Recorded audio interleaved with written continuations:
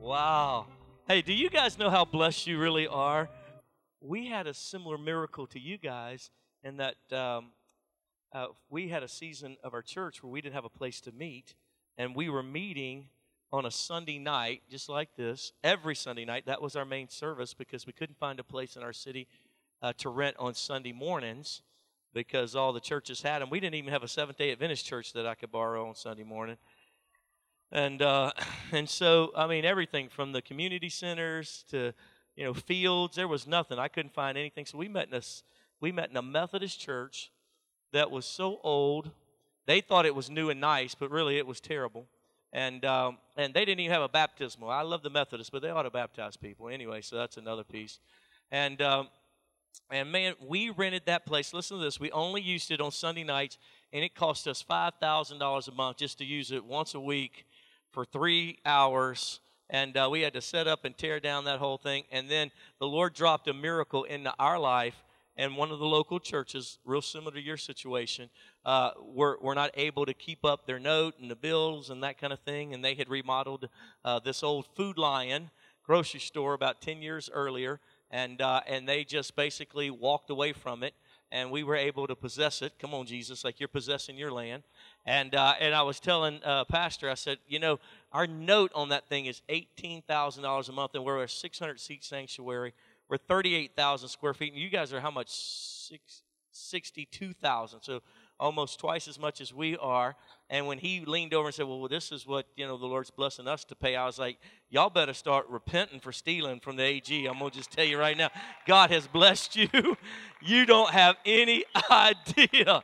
I was like, bro, I'm going to tell you right now, we would be lined up shooting people to try to get in a facility like this where I'm at. And so God has blessed you. I just want you to know it's a miracle beyond miracles. It does not happen that you can, acquire and possess, a 1,000, 1,200 seat sanctuary with full media capabilities and lighting capabilities and chairs that actually feel nice. Come on, somebody.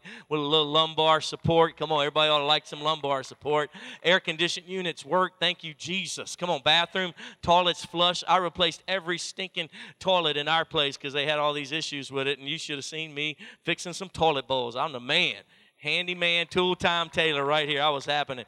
And so y'all are blessed and highly favored. I just want you to know that. In case you ever get to complaining, you need to say, listen, I repent. We are blessed beyond measure. Really, you so much are blessed. And God has been so good to you.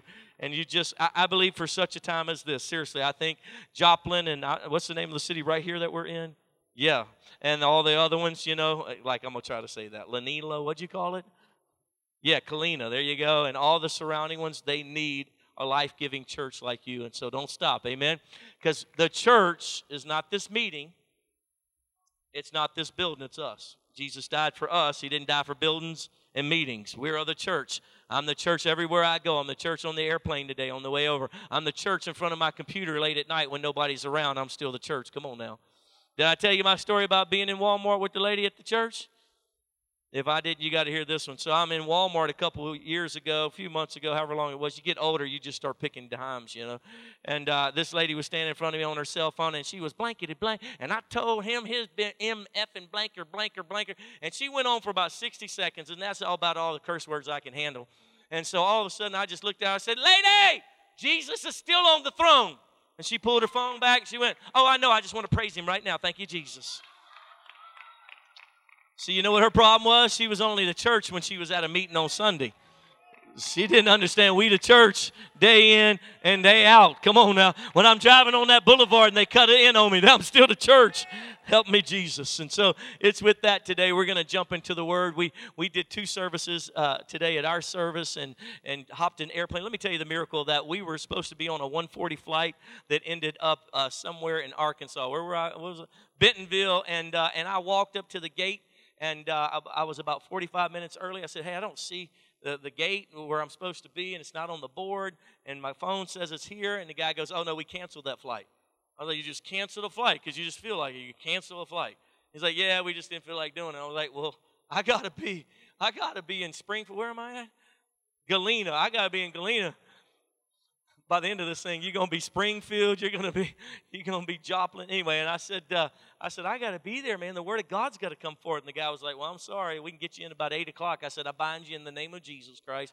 And I called Pastor Josh. I was like, hey, we're standing here. They can get me in at some time, but I'm not sure. And he goes, he said, what else do they have? And I said, well, what else y'all got? And he said, well, there's a flight leaving right now for Springfield, right? That's where we went. And he said, I said, I want Springfield. He goes, well, you got to run over there right now. I'll call her and tell her you're coming. And so I ran down there, and man, we hopped that plane. I called Pastor Josh, said, redirect, baby. I'm coming into Springfield. He said, that's closer. Thank you, Jesus. And so here we are. Amen. God is good. So he is so gracious and precious to us. Father, we thank you for the word of God tonight. We thank you that you'll open the hearts, the minds, the hearers, Lord God, as well as the mouth of the one who's to deliver it. We recognize good and well, Lord God, that nobody on the planet walks around talking about how great an extension cord is. Lord, that's what I am. I'm plugged into you, plugged into them, and the power of God flowing through me to them to turn on every switch and every effort that they're supposed to be involved in, Lord God. No one sits around going, wow, that's such an amazing extension cord. Lord, we talk about your power. And so come in all of your beauty and all of your glory. Lord, it won't offend me one bit if men and women in this room start having open visions and they never hear my message. Lord God, I just want them to hear you. I just want them to interact with you in a way that transforms our lives, and may we never be the same. In Jesus' name, and everybody shouted, amen. So listen, we're not even going to go, after you guys worshiped all day today for like 3 hours, Pastor Josh said, go ahead and preach for 3 hours. So I'm real excited about that opportunity. All the visitors are like, man, we knew we should have went to Catholic church tonight. Doggone it. I do have a great word for you, and I want you to turn in your Bibles quickly to Matthew chapter 24. Go ahead and turn those Bibles on. I know some of you still use paper. God bless you. We love you. Please stop killing trees. But in Matthew chapter 24, it's hard to highlight an iPad, isn't it? I tell you, that is just the most difficult thing. But when I go back in my paper Bible, I find scriptures that I obviously didn't like. You know what I'm talking about? Because I guess I was trying to underline it, but it was like I crossed through them. You know what I'm talking about? I guess because you're sitting on your lap and you're trying to underline those, and you just kind of went through half the words. And I look at that all the time. I'm like, Lord, did I not want that scripture? Was I trying to change the holy word of God, or was it just it was slipping as Pastor was preaching so good? Matthew chapter 24. We'll start in verse 9, but we're gonna kind of camp out, and we're gonna unpack verse 12. It says, and then you'll be handed over to be persecuted and put to death. Now, this is in red letter in your paper Bible. And that's because not because they didn't change the ink cartridge properly. It's because it's Jesus speaking. And he's actually prophesying about the last days. And that hour, they ask him about what will it be like? How will we know the Son of Man is going to come back? When will we know the signs and the seasons? And Jesus said, verse 9, and then you'll be handed over to be persecuted and put to death. And you'll be hated by all nations because of me. And at that time, just a few carnal people who go to that other church will turn away from the faith. Is that what it says? It says, at that time, everybody say it, many will turn away from the faith and will betray and hate each other. Verse 11, and many false prophets will appear and deceive a many group of people. And verse 12, because of the increase of wickedness, the love of most will grow cold. Let's camp out here in verse 12. Because of the increase of wickedness. If you were born any time before 1970, will you just say amen? All right. Those of you that are a little older in the faith, those who've been around a little bit longer, those that you had to count, right? Well, when was I born? I saw that. But those of us that are a little older, we would have to admit that over the last 20 years, there has been an increase in wickedness. Would you admit that? Say yes. I can remember when the World Wide Web came online, and what was our vice president's name that created it? Anyway, and I can remember when that moment came about, and all of a sudden, all of this information, all of the videos were accessible. I remember when the first iPad came out, and I remember when the iPhone came out, and all the digital devices that were right here in your hand. I'll never forget flipping through the channels and found an interview with the head of the International Porn Association. Didn't know that there was an International Porn Association, and he was doing an interview with CNN, and they were talking about, all the fact that these handheld devices would help their industry. And the man was sitting there with a nice suit on, some kind of sleazy looking dude, he begins to say, we're so excited about this new technology because our industry, has been kind of plagued with the fact that people that are participate in our stuff, our porn, they're a little uncomfortable to go to the porn shops and buy it. And now what will happen is we can put it right in their hands, and they can look at all the porn they want to, and they can have all their interaction in a private way, and they don't have to go anywhere. They can buy it right there. And we're especially excited because we can reach now a younger generation. Do you know the average age to see porn for the first time is 7 years old? Average age to see it for the first time. I would say that was an increase in wickedness. Would you agree? Say yes. I can remember being a little boy who wasn't a Christian, a little teenage kid, out there, praying that I might find a little dirty magazine out in the woods. Come on, somebody. And now every child, if we're not careful, at the tip of their fingertips can see the most vile acts of humanity ever known to man. There's been an increase in wickedness. Jesus said that because of the increase of wickedness, the love of just a few, a love of a couple, the love of, it actually says most. Look back up there. The love of most will grow cold. Love of most. Now, this beautiful lady, you sang so well today, by the way. I just want to say that. If you look intelligent. If I said, where am I at? Springfield, Joplin? Yeah. So here in Ballina, yeah.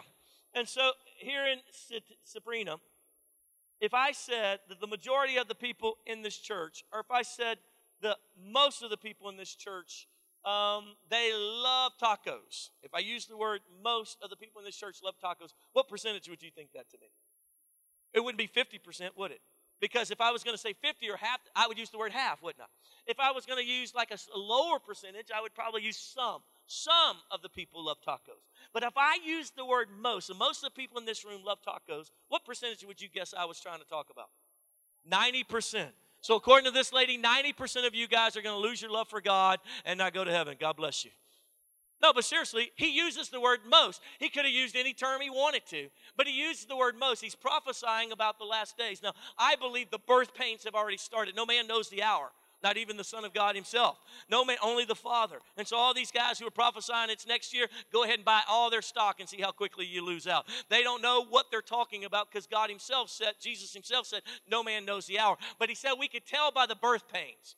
He literally began to lay out the birth pains. Now, my wife has been pregnant 6 times. We gave birth to 3 healthy babies, and 3 babies died, and we put them in the ground, and they're waiting for us in heaven. But in that process of her going through the birth pains, and I'll never forget with our first child, she goes, oh! I said, what is it? She said, it started. And I said, yes! Because I get to do 110 miles an hour down the interstate, and nobody can stop me because it's legal, right? I remember the old movies. I can do that. And so, man, I got that Suburban up to about 120 miles an hour. I came running in. I said, my wife is having a baby. And the lady said, what wife? I said, oh, I forgot her in the car. I went back and got her. And 22 hours later, we had a baby boy. He was magnificent and beautiful. But there were 22 hours of, I'm going to kill you. That was the process. Birth pains. Now, I don't know how long we have, but I believe the birth pains have started. And Jesus literally said that because of the increase of wickedness, the love of most will grow cold. I don't want to be a part of the most. I want to be a part of the few. I want my love to be passionate and hot till the day he returns. I want to be real and sincere and genuine in my love. So I brought a word to you today. Don't let your love grow cold. Turn to the person next to you and say, don't let it happen. Don't let your love grow cold. According to Jesus, the love of most. Now, who's he talking to here? Is he talking to non-Christians? No, because non-Christians' love can't grow cold because they never had love to begin with. He's talking to us, the church. He says, listen, there'll be an increase of wickedness. And because of that, the love of the most will grow cold. And I've got a warning for you tonight, church. I love you with all of my heart. But I have watched love grow cold in many an individual. I've had love grow cold in my life.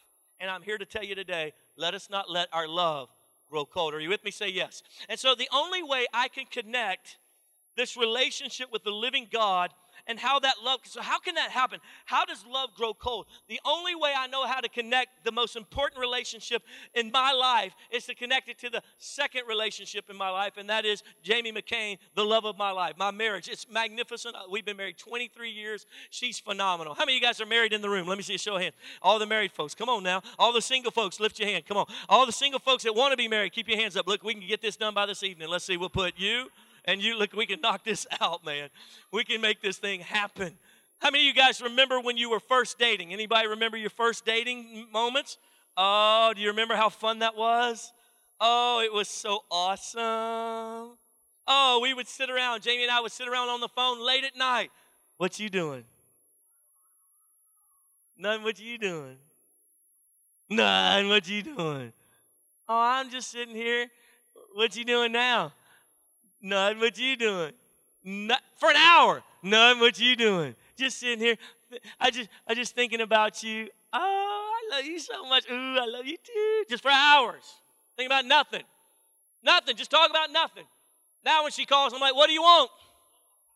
Let's get this thing going. We got stuff to do. Come on, when you're first, any newlyweds, you've been married less than 2 years in the room, you're still a newlywed. Anybody like that in the room? Wow, God bless you guys. Amen. How about if you've been married more than 5 years in the room, would you lift your hand? Let me see, 5 years. 5 years or more. Wow, keep your hands up. More than 7 years, keep it up in the room. 7 years, 10 years. More than 10 years, keep your hands up. Wow, more than 15 years, keep your hands up. 15 years. 20 years, give me 20. Hey, now 20, give me 25. How many have been married more than 25 years, still in the running? 25, give me 27, still in the game. Oh, we're losing them like flies. All right, 25, 27, 30. How many have been married more than 30 years? You're out, smartest lady on the front row. Hey, now 30 years, 32 years, keep your hands up. If more than 32 years, 35 years, 35, 40 years, you've been married more than 40 years. Good God, you've been married forever. 45 years in the house, 45. We still got 45 plus, 45 plus. Oh, this between these two. 46 years still in the house, 47 years still in the house, 48 years still in the house, 49 years still in the house. Lost them at 49. How many years you guys been married right here? 50. They got you by like 5, 6 years, bro. 53 years. Come on, let's give them a hand. 53 years. God bless you guys.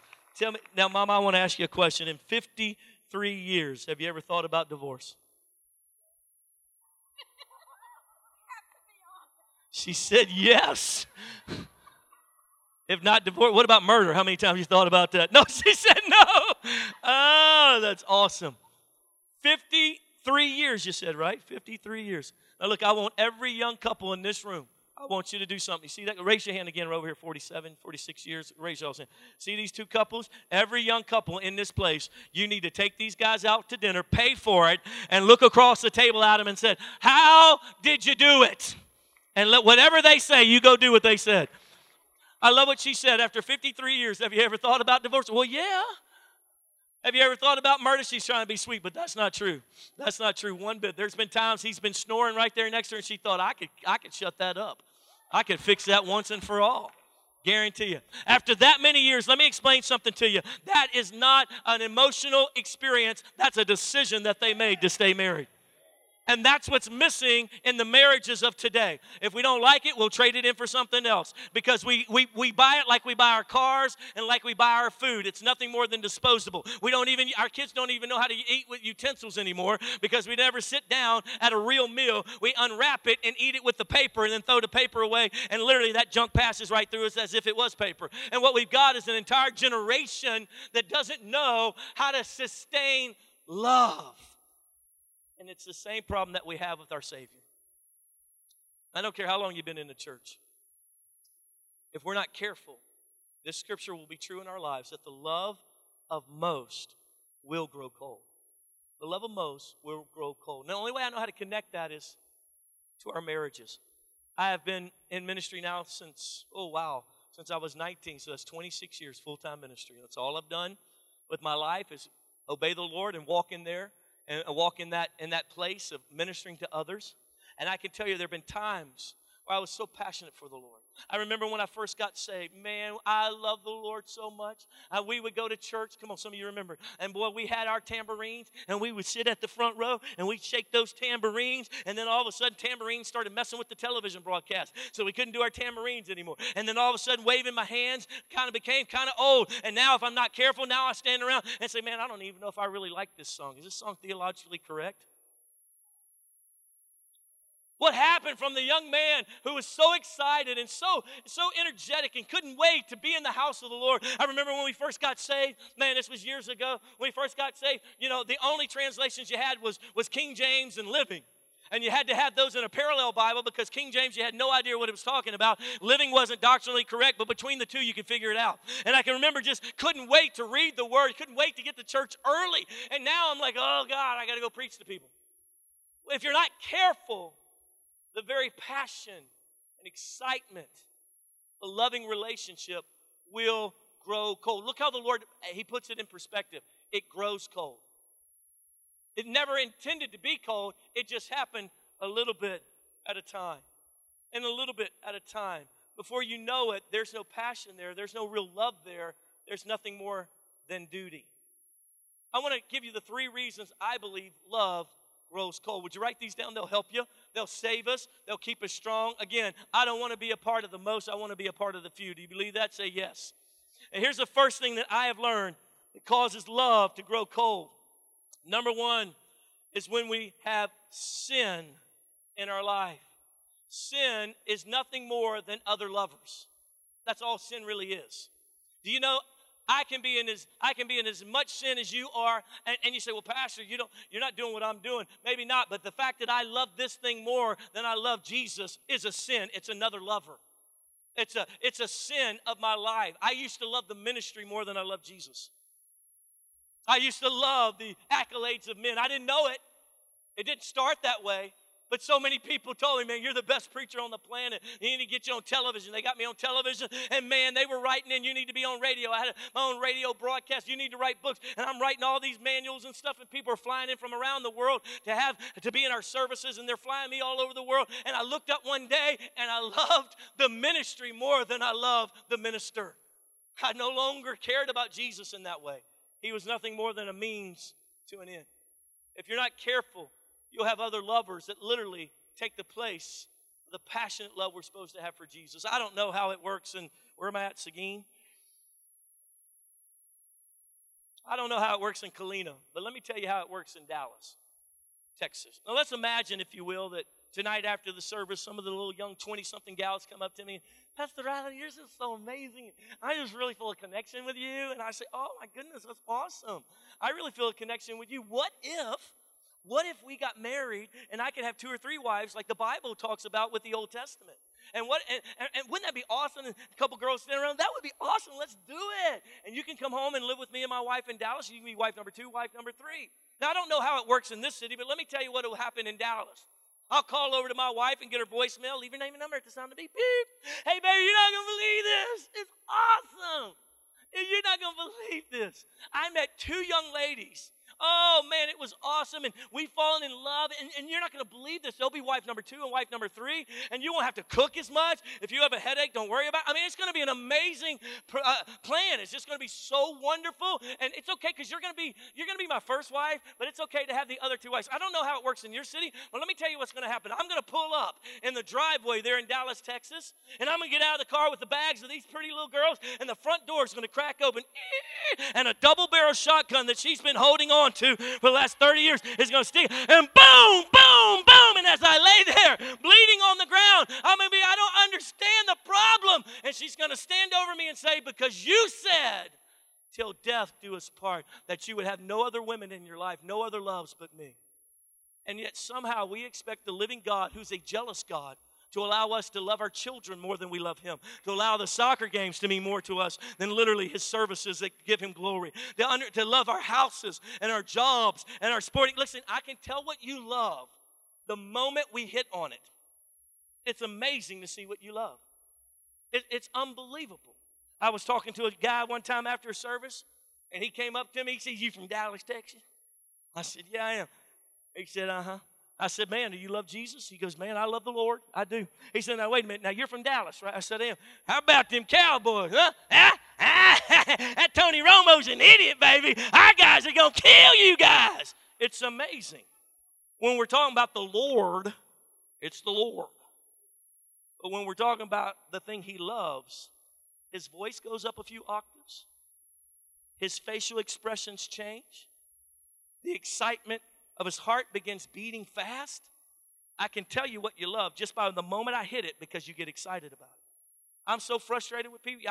I'll meet these fellas sometimes, and yeah, my old lady this. I want to punch him in the face. Your old lady, I'll show you an old lady. That's the wife of your youth, dude. You're so ugly. Do you believe that woman is staying with you, dude? You're an idiot. There's nobody else out there that'll take you. That's not an old lady. She's magnificent. Not only that, but she's got the mercy of God in her life to love on your old knothead self. The Bible's clear about it. He'll have no other gods before him. And I've seen us love things that meant more to us than Jesus. I've done it. You've done it. And that is the starting spot for love to begin to grow cold. It's when we have other lovers in our life. I love you with all of my heart, but I'm a good enough minister to help warn you that he prophesied to us that the love of most, and this beautiful sweet lady up here on the front row said, if you said most to me, I'm thinking 90%. I'm probably thinking at the very minimum 70%. 70% of the believers of our generation, they will fall away from the Lord, and literally their love will grow cold, all because of all of the distractions and all the other lovers. And friend, I don't know about you, but not me, baby. I'm going to be a part of the few. My love's going to be hot. It's going to be sincere. It's going to be genuine. And I don't care what I got to do. If I got to cut out everything, and that's all that is left is me and Jesus, it's good enough for me because my love will be real and genuine and sincere. Are you with me? Say yes. Amen. The old farmer and his wife are driving down the road. Been married 47 years. They drive the old truck down that old gravel road towards their farm. Just come from town. She's sitting all the way against the door. She looks over at him. She says, I remember a time where you would hold me, drive with one hand and hold me close right beside you. And now look how far we are. Look at the distance in between us now. Look at it. The wise old farmer didn't say anything. He just kept driving. 5 minutes passed, 10 minutes passed, and finally he just, out of his mouth came the words, who moved?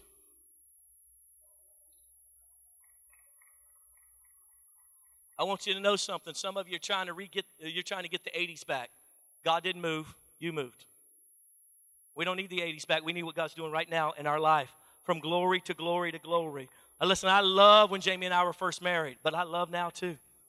It was beautiful in those days, but it's even more beautiful now. Because you know what? Like a fine old wine, we have aged together. I don't drink wine. Don't drink alcohol. I'm a man of God. One day we were sitting in church, and this couple in front of us, they had been married like 150 years, I don't know. And we were sitting next to each other, and he was a wealthy businessman, and she had, from Texas, so she had the bouffant hair and about 25 diamond rings on, and she worshiping the Lord. And every Sunday, he'd start worshiping next to her, and all of a sudden, he'd reach around her waist, and pull her close, and she'd giggle, and they would worship together. It was awesome. And we'd stand behind them looking down, and look at that right there. Look at that love. Come on, baby. They're so old. That's awesome. And one day in the middle of service, I turned to Jamie and said, baby, that's us right there. We're going to grow old and ugly together, and we're going to love each other for the rest of our lives. And she looked at me. She said, you first. Listen to me. Don't you let other lovers take you away from the Lord. Don't you love those grandkids more than you love Jesus Christ. Don't you get more excited about that football game than you get excited about Jesus Christ. Don't you dare and blame it on the fact that you've been around for a long time. Listen, if you've been around for a long time, then it should go from glory to glory to glory to glory. I was preaching this service, and this old fellow walked up to me. He said, son, come here, son, come here. He said, you're pretty excited, aren't you? I watch you jumping all around, spitting everywhere. I said, yes, sir, I love Jesus with all of my heart. Son, how long you think I've been a Christian? How long you think I've been saved? I said, I don't know, since dirt. I have no idea. He said, son, I've been saved 63 years. And 63 years, you think I know something? I said, yes, sir, I bet you know a lot. He said, uh-huh. He said, let me just help you. Can I help you? All that jumping around and yelling and spitting and throwing your hands everywhere, can I just help you? He said, let me tell you what's going to happen. One day you're going to mature. You're going to mature, and you won't have to do all that. You don't have to jump around and get excited and yell. You won't have to do it. You'll be like me. I looked at him. God is my witness, no lie. There's 1,000 people at this church. I looked at him, and I looked up. I said, oh, God, if this is what I had to look forward to, kill me right now. Let me die, strike me dead. Let's go to heaven now. Are you kidding me? This is the end. This is maturity. But see, the problem was he's too late. No, sir. Because remember that couple I talked about? They'd sit there, 80, 90 years old. They'd worship God. They couldn't jump up and down anymore. You know, they didn't want to blow out a hip. They'd sit there and they'd worship the Lord. And we'd get to dancing and they would do their little dance. And they would praise the Lord. And they were the first one to say, hallelujah, you're good, Jesus. And he'd pull me aside, son, let me tell you what I was reading today. Come here, Adam, let me tell you. Let me tell you what the Word of God says in Proverbs. He started laying it out, and I'm enthralled. I said, tell me again, what else? And it was about like that time. We was casting demons out. I ever tell you about that time? No, sir. Well, we was casting demons out, this little gal. She was throwing everybody around, and I stood there and I said, in the name of Jesus. Have you ever done that? Yes, sir, but tell me how you did it. Well, then I body slammed her, and then I was like, oh, wow, that's pretty cool. See, this other sorry, I was going to say fart, but I wouldn't say that here. He was too late. His bitter old heart, his old grown, stale, and cold life, he was too late. He couldn't convince me that the end of it needed to be stale and cold. You know why? Because I watched hot, burning fire, cold, sit right there. No, they couldn't jump like they used to. And yes, they liked the piano more than the drums. But the bottom line was they were in love with Jesus Christ, and they loved him more than anything else in this world. Don't you let other lovers steal your love away. He's a jealous God. He wants all of your heart. I don't care how old or young or whatever you are, how much education you have, how many years you were in the ministry. It doesn't matter a lick to me, because the bottom line is the love of most will grow cold. Not me. Not me. Not if you stand around me. Not if you get close to me and Pastor Josh and people like it. It's not going to happen, because I want to be a part of the few. Here's the second reason. Write this down. That love grows cold. Number 2. Because there's no interaction. You stop spending time together. There's no interaction. Any of you remember graduating high school? You remember your senior year? Go back and look at your yearbook. Go look and see what you wrote. We're going to be best friends forever. We're going to get married and live in the same neighborhood right next to each other and raise our kids together. It's going to be awesome. Now you see him in the mall, you're like, come here, baby. I used to go to school with him. Let's go this way right here. Let's go to school with him. Why? Because they made you mad? No.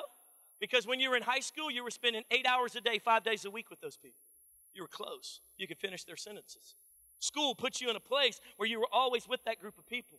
Now you've gotten older, you've had kids, you've got jobs, you don't see them anymore. You never intended for those relationships to be split or broken. You just got to spending so much time somewhere else that you lost that relationship. That's exactly what happens with the Lord. We get so busy doing for God that we lose a relationship with God. I love you, and I know Pastor Josh and I are believing God for you to get engaged in this church and have your ministry moving. But listen, at the end of the day, if you're ministering for Him and you no longer know Him, you've missed the whole point.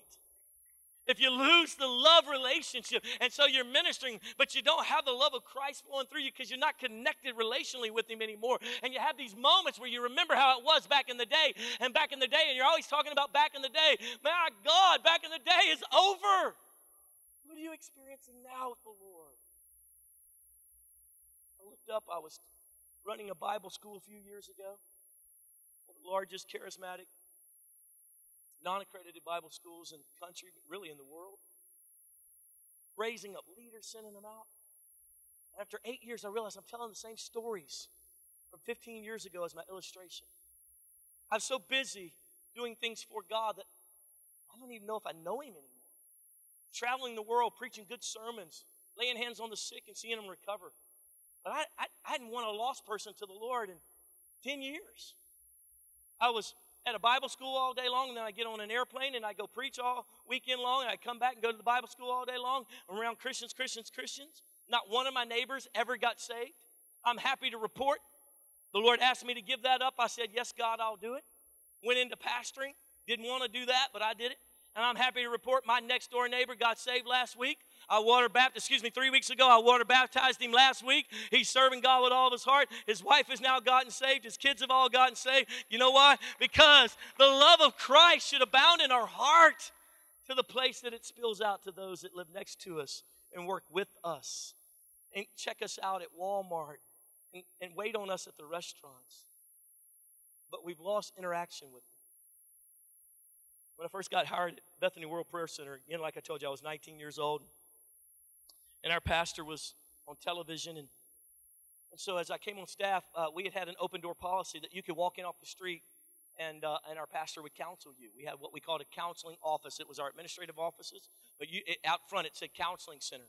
And you could just pull up. Even if you didn't go to our church, come in and say, I'd like to talk with a pastor. And our pastor would meet with you and pray with you and counsel you and so forth. Well, as the church grew so big, he no longer could physically do that. And so there was 5 of us pastors that were on staff, and I was the newest hire. I was the junior high pastor / assistant youth pastor, and I was 19 years old. And so pastor came up with this great idea. Each of us are going to share a day of counseling. And so each pastor took a day, and it was their day. They were the pastor on duty. And my day ended up being Tuesday. I was so excited. I'm fresh out of Bible school. I'm so excited. I'm going to be the pastor for counseling for the day. Now, I'm 45 years old, and everybody thinks I'm 28. Imagine what I looked like at 19. I looked like Opie. I mean, it was hilarious. I mean, I was about 120 pounds at that time. Listen, I was a little bitty scrawny thing, and I looked like your junior high kid. It was unbelievable. And so I'm the pastor for the day. I'll never forget the first day. I got in there early, boy. I got into the big counseling room because my desk wasn't like this. I had a cubicle and a closet by the bathroom, and I had the big desk. And, man, I got in there early, and I prayed. I sought the Lord. Fuego del Espíritu Santo, fire of God be in this place. And I'm praying over the place. God, every soul that walks in the door, that you would transform. I'm praying, boy. And then that lasted for, you can only pray like that for about 10 minutes, and you can't stand up anymore. And so I sat down, and I'm so ADD, HDD, I don't know what I want to do now. So I pulled out the Strong Concordance. I put it on the desk, and I started flipping through pages to find some scriptures. And I had the big Holy Bible that was in the counseling office. It was awesome. It's that big family Bible with all the naked pictures of Adam and Eve in the front. It was awesome. Had that big thing, and I'm sitting there, and I'm just trying to get ready, and all of a sudden the phone rings, and it's a little receptionist. She says, Pastor Adam, there's a couple here today that wants to see a pastor. I said, I'll be right out. And I go bounding out, and I come walking up, and there's this middle-aged couple, very well-to-do. She's probably got, $10,000 worth of rings on her finger. She's probably wearing an outfit that's about a $1,500 outfit. He's standing there as a wealthy businessman. And I come walking up, and I said, hi, guys, can I help you? And they said, yeah, we're looking for the pastor. I said, well, I got good news for you. I'm the pastor on duty today. And I would love to meet with you. Is there something I can meet with you about? And you can see it come over her. She's like, OMG. You can tell she's like, I finally got him to go to counseling, and I got Opie as our counselor. And she looks at him, and he looks at her like, I told you this was a bad idea. And so, in desperation, she's like, well, we're here now. Let's see what Opie can do. And I'm like, come on back. Let's go. Bring them back, and I sit them down, and I sit across the desk from them and sit them in the 2 big chairs across the desk. And I said, so, tell me, what seems to be the problem? And this well-to-do little white lady looks at him.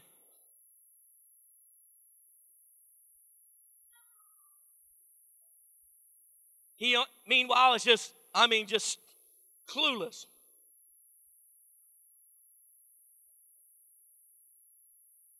And she keeps going.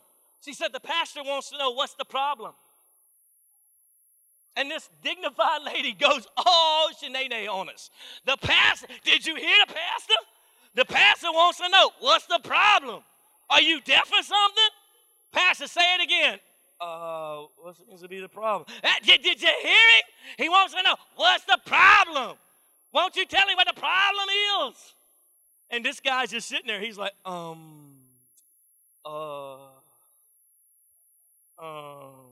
he should have kept his mouth shut. Because after doing that for about 5 of the longest minutes of my existence, and I'm just sitting there like, oh my God, oh my God, oh my God, oh my God. It turned to peanut butter jelly. I mean, I'm making up tongues. I mean, I'm just coming up with stuff. And after a couple minutes, he goes, bro, to be honest, I have no idea what the problem is.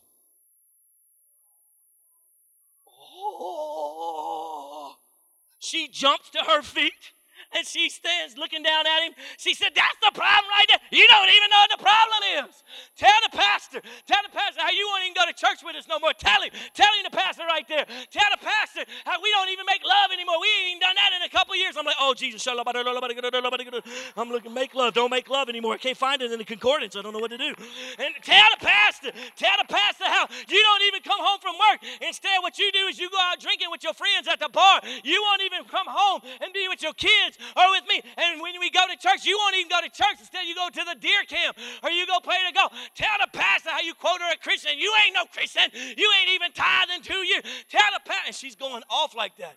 And I'm like, oh my God. And she goes off just like that for about 10 minutes. And all of a sudden, he steps up. He said, yeah. He looks at me. Would you want to go home to that? I'm like, dude, don't put me in this.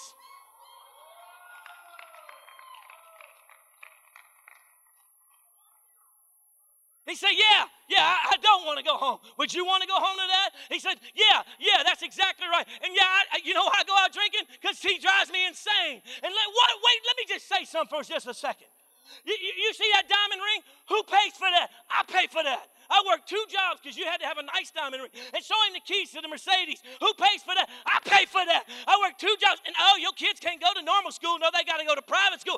Who pays for that? I pay for that. And the big house. I worked those jobs to pay for that, to give you everything you've ever wanted. I'll never forget. She's standing there. She takes the ring and she throws it on the ground. She said, the keys, and she throws it on. I never wanted all of that. All I ever wanted was you. And I don't have you anymore. I loved you when we didn't have nothing. We had a little beat up apartment. And now we don't have nothing because I've lost you.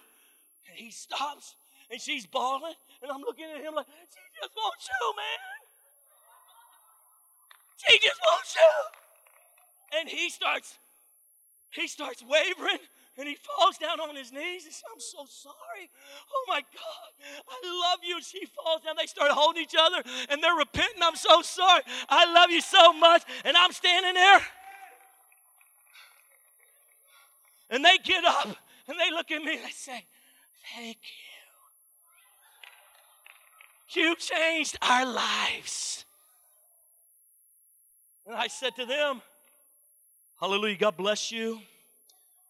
You can support my ministry at AdamMcCain.org. I'm taking donations. In that moment, they both realized that they'd gotten so busy taking care of kids, and so busy working jobs, and so busy keeping up with the Joneses and having Mercedes and having big houses, that they didn't have each other anymore. And I'm fearful for each and every one of us that we've gotten so busy doing for God that we don't know Him anymore. You used to weep, and it wasn't manufactured. It was sincere because you were close. You just couldn't wait to tell people about the love of your life because it was sincere and real.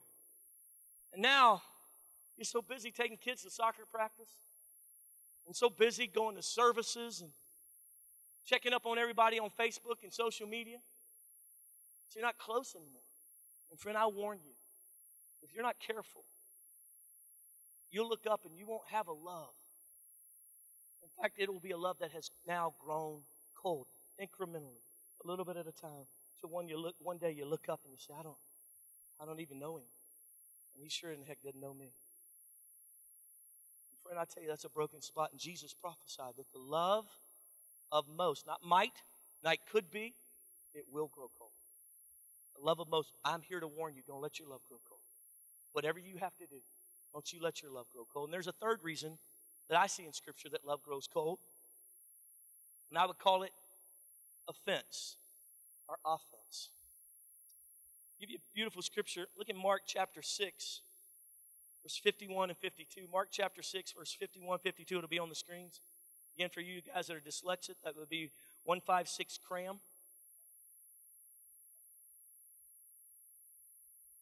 Been to church your whole life, never could find the passages, and finally a pastor who understands you. Mark chapter 6, verse 51, look what it says. It says, the wind died down. They were completely amazed, for they had not understood about the loaves. Their hearts were, everybody say it with me, hardened. Their hearts were, say it with me, hardened. Let me set the scene for you. Jesus, this is the passage where Hurricane Katrina hits while they're out on their boat going across the lake. But if you back up in the early part of that chapter 6, Jesus takes his disciples and he sends them out to go ministering door by door. They're so excited. I picture, that they're going, knocking on doors. Peter comes to the first door. Guy opens it. Hi, my name's Peter. I represent Jesus Christ. Brother, I'm just here to pray for you. Is there anything that I can do for you? And the guy's sitting there with a nub. Well, I don't have an arm. And Peter says, brother, hallelujah, reach out that nub and let me touch it. And so Peter begins to, that little nub guy puts it out there, and Peter begins to call it forth. He says, in the name of Jesus Christ of Nazareth, I command you grow. And also, the thing grows. Hallelujah, revival. Boom, boom, boom, boom, boom, boom, boom, boom, boom, boom, boom. Hallelujah, hallelujah. And they just go crazy, man. Revival's happening. All of a sudden, John gets out there, and before you know, he's got all these people, and they're all gathered around, and John's the love preacher, and he stands out there, and he says, we're so glad you're here today. It's like Daddy always said, you don't have to die with the devil, but you can live your best life right now, and we just want to welcome you and have you come out here and just thank the Lord so much that you're here, and we're just so grateful for you, and the Lord's coming, and people are getting saved, and it's amazing, it's glorious. And then, next thing you know, Andrew's over there, and he's got himself a little healing revival going. Hallelujah, brother. Who healed you, brother? Who healed you, brother? He said, Jesus, heal me. That's right. In the name of Jesus. Reach out your hand in the name of Jesus. Pick him back up. Pick him back up. Hallelujah. Pick him back up. Pick him back up. Bring it back here to me. Bring him to him in the name of Jesus. Hallelujah. Hallelujah. There it is all across the place, brothers and sisters. And they're having these revival meetings and things are happening. And after a few days of this, they get exhausted. Go back and check Mark chapter 6. They get exhausted, and they come back, and they've got a meeting time with Jesus, and he's sitting in Starbucks drinking a mocha, and they all come piling in, and they're so excited. You're not going to believe it was amazing, and this one did this, and I laid hands on this guy, and he had a little, he was all believer. And John saying, and then Jesus, we were just touching them all, and it was so beautiful and glorious, and Andrew's talking about, and then I told them, I said, come forward in the name of Jesus, and it's a powerful Lord. And all of them giving their testimonies, and Jesus looks at them and says, let's go on vacation. Come on, let's go. Go back and check it. I'm paraphrasing, of course, but that's what's happened. And so I said, yeah, we're exhausted. So they start walking down to get in the boat, and all of a sudden the crowds come. There he is, it's Jesus! Jesus! Jesus, I have a question. Listen, I was talking to Andrew, and he was talking about the power of God, but I don't really understand it. Can you lay hands on me? And can you imagine, these guys have just ministered to all these people. These 12 disciples have laid hands on them, they've counseled them, and now they want to talk to Jesus. And I'm sure they're standing like, are you kidding me? Are you kidding me? You know he's going to talk to them. I know he's going to lay hands on every one of them suckers. We're going to be here all day long. I don't know about you, but I'm hungry. Man, I'm starving. This fasting and praying for people sucks, man. I know, bro. It's so tiring. This is so rough, man. Everybody wants you help me, Pastor. Help me. I know. And then Jesus says, hey, guys, let's sit them all down. Let's feed them. There's 5,000 of them. And they're like, you got to be kidding me. And Jesus says to them, hey, what do we got to feed them? And I'm sure they're like, man, what you got? Man, we ain't got nothing. Jesus, we ain't got nothing. We're supposed to be going on vacation right now, and you're going to pause. This is going to take forever. Oh, my gosh. Oh, my Jesus. And they're like, and Jesus says, go find what you can. So they come, what'd you find? Man, I found these 5 loaves. I found some 2 fishes. Well, he can't feed all these people with that. Exactly. I guess he missed it this time. Jesus, we did what you said. We looked high and we looked low. We went far and we went near. And all we could find are these little fish and these 5 barley loaves. So I guess you need to send all these people home so we can get back to vacation like we was planned we was going to do. And Jesus, give it to them. Father, I bless it in Jesus' name, or in my name. Go hand it to him. What'd he say? What'd he say? He said, go give him the food. That ain't going to take long. Here, bro.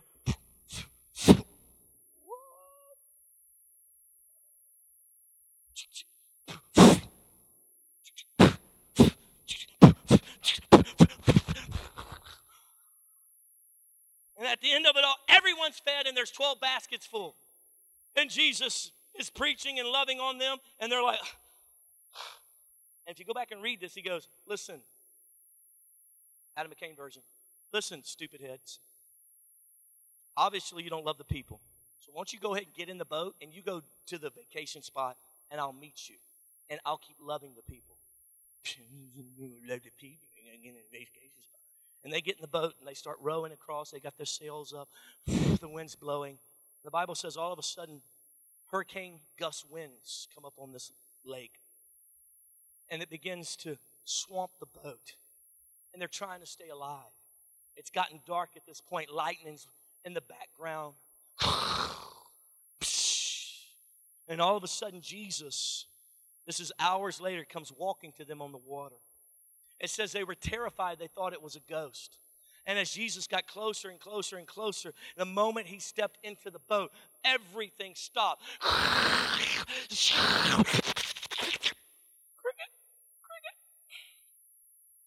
And it says, picking up in verse 51, they were amazed. Like, cock. You know why? Because in that moment, they realized he's not our buddy. He's the King of glory. It says, because they did not understand about the loaves, their hearts were hardened. Can I tell you something?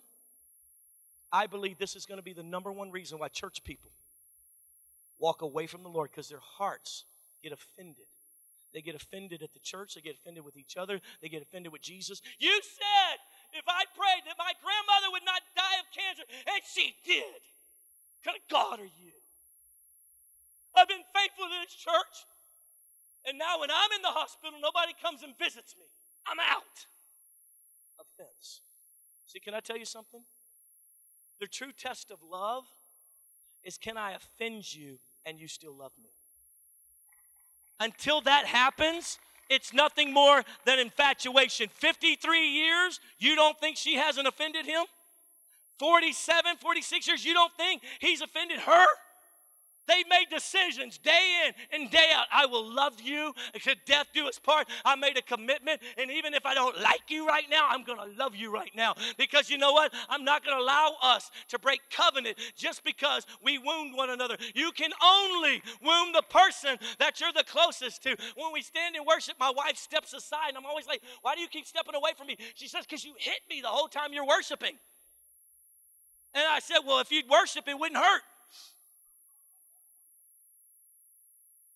No one has hurt Jamie Lee McCain more than I have, because I'm so close to her. It's a part of love is to get hurt. That's a part of it. In this moment, they're mad at Jesus. They're offended at Jesus. And in that moment, he comes walking, and their life is on the line. They're about to die in the midst of the storm. And when they realize he's not our buddy, he's not our little friend, he's the King of glory, and hurricanes and waves and lightning and thunder surrender themselves to him, and we are idiots if we think anything else. And they humble themselves and they say, oh God, we didn't know. And in that moment, the humility of God comes upon them, and they repent, and the brokenness and the hardness of their heart now is softened because they recognize he's the King of glory. Listen to me, if you go to this church and we haven't offended you yet, keep coming, because we're going to get you eventually. It's just a part of life. The love of most will grow cold. I can't tell you how many people I minister to who've quit on God because someone hurt them. because they got offended. Welcome to real love. That's what it looks like. That's why you need to take these older couples out and say, how did you do it? Did he ever make you mad? I love her honesty. Yes, I consider divorce. You better believe we did, because he hurt my heart. And yes, he thought about it because she hurt his heart. But they're still loving and making a commitment to each other. And they're still sitting next to each other and holding each other's hands. They're still there in the relationship. Friend, listen to me. The love of most, it will grow cold. It's going to happen. The question is, will you be a part of the most or a part of the few? That's the question tonight. Not will it happen. You're going to see friends that you've known that were so on fire for God who become atheists. You're going to see people who are so sincere in their faith and now they're in a homosexual lifestyle. It's going to happen. It's going to happen because their love has grown cold, either because they had sin in their life, other lovers, that meant more to them than the love of God. Or it's going to be because they got so busy that they lost a relationship, they had no interaction. Or it's going to be because they got offended and now they use that as an excuse. And friend, listen to me. There's going to be that moment. I was standing out in front of a place where I was preaching for the Russians in Seattle, Washington. And after this conference, me and all these Russian guys, cool-looking dudes, all hip and whatnot, we went over to Applebee's. It was the only thing left open at midnight after we laid hands on everybody. As we walked up to Applebee's, there was these 4 or 5 people standing around. They'd all been drinking all night long. As we walked up, we had these Christian T-shirts on from the conference. And the girl standing goes, "Oh, my God, what do you got on your shirt?" "Ah, Jesus is my God." And so, if you know me, I just walked right up in the middle. "What do you mean? You don't love Jesus?" And this girl next to her goes, "I don't. I'm mad at God. I can't stand it." And I said, "Really? Why is that?" And she said, "Well, let me tell you a story. Before I was married with 2 kids," I said, "You got 2 kids?" "Yes." "Where are your kids?" "They're at home with my husband." "What are y'all doing out here?" "This is a bunch of people from work, and we came after work for drinks, and we're having fun." "Well, let me tell you what happened to me. When I was 16 years old, I was dating the preacher's son, and we was having sex. And they found out. And who did they kick out of the church? Not him, me. See, the church is hypocrites. Hypocrites. That's what they are. And I looked at her. Someone else might have went, "Oh, I'm so sorry." No, the Lord loves you. Not me, baby. I've been in this thing too long. And I looked at her and I said, "Let me ask you something. You're out of your stinking mind." I said, "Because let me explain something to you. You're going to die one day. You're going to die, and you're going to stand in front of Jesus Christ. And you're going to talk about this church and this elder and the pastor's son, and you're going to say, 'It's not fair. They kicked me out of church.' And he's going to say to you, 'What does that have to do with you and me? What does that have to do with us? I sought after you. Remember that time when you were 22 years old in a car accident and you lived? Who do you think gave you life? What does that have to do with you and me?' And then I looked at her. She was sober. It was amazing how quick people can sober up when the truth hits. And I said, "Sweetheart, here's the worst thing about this whole thing. You can be bitter all you want. But the problem with you and what you've done now is there are 2 little girls who are going to bust hell wide open because their mama is a bitter old soul. That's the problem with this conversation." And she began to shake, almost like a Tourette's thing. It was awesome as the demons were like, "Let us out." She said, "Pray for me." We laid hands on her. She dropped down on her knees in a little skirt and everything. Repented to God. Asked Jesus to come back into her life. Listen to me. You're going to have your little offenses and your little reasons, and you're going to stand in front of God and say, "I didn't do it because this person did that." And he's going to look at you and me and go, "What does that have to do with us? What does that have to do with us? I'm the King of glory. I'm supposed to be your number one love. Why are you pushing me away because of what somebody else did?" How ignorant can we be? But I've heard this excuse 1 billion times at least. And friend, let me tell you something. The love of most, it's going to grow cold. But not me. Not this church. Not this church. Not Christ Point. Not this group of people. I want you to stand with me all across the room. I've gone way over my time, but it was okay because the Lord's in our midst. I'll do my best to minister to you quickly. I want you to close your eyes with me all across this room. In some environments, I lay hands on everybody. In other environments, I let the Lord do what He's doing right where you're at, and that's this moment right now. I can sense it. Friend, listen to me. Don't let your love grow cold. Listen, don't go to church because that's what's expected of you. Go be with the body of believers because you love them. Because the love of God abounds in your heart. And every head bowed and every eye closed, we're talking tonight about the love of most growing. I'm giving you a prophetic utterance. I'm warning you from the Lord. I was sent on assignment to warn you tonight. There's persons in this room, literally, your destiny is in the balance. Not because you're good or bad. It has nothing to do with that. It has everything to do with a loving relationship. I've sat in counseling appointments with husbands and wives bent on being divorced, and they could not even tell me why. We just can't do it anymore. What happened? It was just so many things. What was so horrible? We just don't want to do it anymore. Friend, listen to me. Don't be that kind of Christian. I don't know why, but I don't feel it anymore. I don't sense it anymore. Yeah, because your love has grown cold. It's either one of three things. You got other lovers in your life that you love. You're so excited about them. You can't wait to talk about them with other people. You love to blog about them. I can tell what you love by just going on your Facebook page. I can point it out in 3 minutes. I can have a 10-minute conversation with you and know what you really love. I guarantee it. It's not hard because you can't help but express excitement for the things you love. Is Jesus even on the top of that list? Is He even on the list? I'm talking to Christians today. This warning was not for lost people. In His Holy Scripture, He's talking to the believer. The love of most will grow cold. Those who've loved me, their love will grow cold. They talk about that little illustration, you hear it all the time, about putting a frog in a pot of water on a stove and then slowly turning the heat up. That frog will never jump out. He'll just accommodate and accommodate. He'll just continue to sit there until the water's boiling and it kills him. Listen, don't just sit in apathy another moment. Don't just sit on that path distant from the Lord. Can't figure out what's wrong. It's one of three reasons.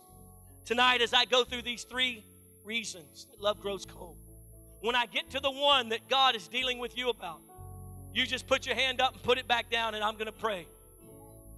When I go through each and every one of them, if it's you, you just say, that's me, Pastor. You throw it up, throw it back down.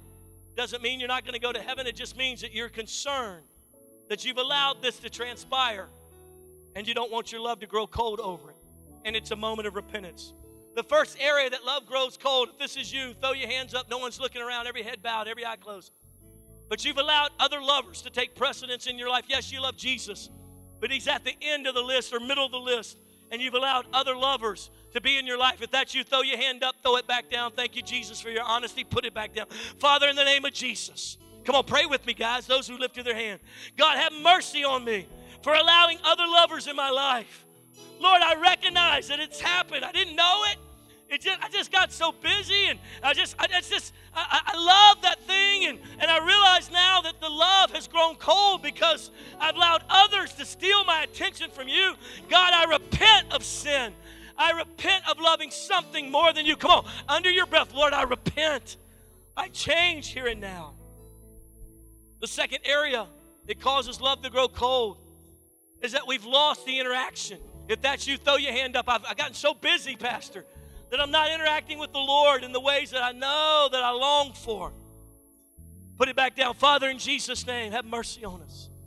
Lord, let us not be so busy doing good things that we lose the relationship with you.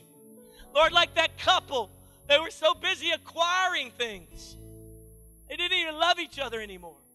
Jesus, we repent for being busy about everything but you. God, we want to be professional best friends with Jesus Christ again. Come Come on, right now, under your breath, say, Lord, I want to be your best friend again. I want to know you. I want to know what makes you happy. I want to know what makes you sad. I want to know your favorite color. I want to know what wrinkles your brow. I want to know your favorite smell. Jesus, I want to know you deeply and intimately again, and I'm willing to come running into your arms. I'm willing to draw close again. Friend, I'm not talking about a sermon. I'm not talking about a service. I'm talking about day in and day out, driving to work in your car, saying, Jesus, you're my best friend. Teach me how to love you. Teach me how to be best friends with you. Jesus, have your way in each and every one of us. And the last and final piece that is truth that I lined out in this message. His very own disciples, they saw him face to face for 3 full years. He laid his hands on them. He slept beside them. He ate with them day in and day out. They were mentored by him. And they still got offended. Friend, let me tell you something. This is the greatest trick of the enemy, to offend you. Again, you prove your love by, can we offend you and you'll still love us? Love is proven through offense. Until it is, it's nothing more than infatuation. Oh, you like some Adam McCain. I'm funny and I'm cute. Come live with me for 6 months. You're like, God, that guy won't shut up. He's always using his hands. He's got a joke for everything. I've heard the same joke. Oh, my God. Some of you have been offended at the Lord. Be honest with yourself. You've been offended at, quote, the church or a representation of the church. Some of you you're still carrying and talking about what the last church did to you. You're still talking about the small group that talked bad about you. You're still fussing and fighting over what so-and-so did. And friend, you are losing your love for Jesus because your offense is causing your heart to become hard. With every head bowed and every eye closed, you say, Pastor, that's me. Would you lift your hand up quickly and put it back down? God bless you. God bless you for your honesty. Put it up, put it down. Father, right now we repent. We repent of holding on to offenses. Lord, it's so easy to do. But Lord God, it stands in the way of a real loving relationship with you. For you said, how can you expect the Father to forgive you your debts when you don't forgive those who've sinned against you? We know the sermon. We know the Sermon on the Mount. We know the book of Matthew, God. We know the teaching. Oh, but to live it is something totally different. So right now, in the name of Jesus, we release those who've stabbed us in the back. Those who made commitments and then didn't follow through. Those who said they loved us, but it was not true. Those, oh God, Lord, we forgive you. We release you for an expectation that you wouldn't let this bad thing happen, and it happened, and then we have this place in our heart. We stand at a distance from you. We know we don't want to go to hell, but at the same time, we're scared to get close to you because you didn't answer our prayer. And Lord, we recognize in this moment, we repent. You are the King of Kings and the Lord of Lords, and we submit to you. You tell the waves to stop. And you command the hurricanes to cease. And you command the lightning to dry up. Who do we think we are that we would stand in judgment of your ways? So we afresh commit ourselves to you. And we say, oh God, we don't know what you know. And so we repent for being demigods, for thinking that we understand your ways when they are higher than our ways. And we resubmit ourselves to you and say, do with us as you will. And we recommit to forgive those who've done us wrong. And we open our heart again and call and ask that the hardness would be softened in this holy moment of repentance. Listen to me, repentance is not bad. Repentance is good. Repentance is Jesus' Control-Alt-Delete. Have you ever had a computer that was locked up and you had the spinning wheel of death? Or the hourglass, and you couldn't get anything to work, and you were able to hit Control-Alt-Delete, and it rebooted everything. That's what repentance is. It's beautiful. It's precious. It's not bad. I don't know why somebody told you it was bad. So, Father, tonight we repent. We ask for a do-over. We ask for another chance at it. Lord, we ask, oh God, that you would allow us to learn from these mistakes. And Lord, we pray that our love would never grow cold. Would you reach over and grab the hand of that person next to you?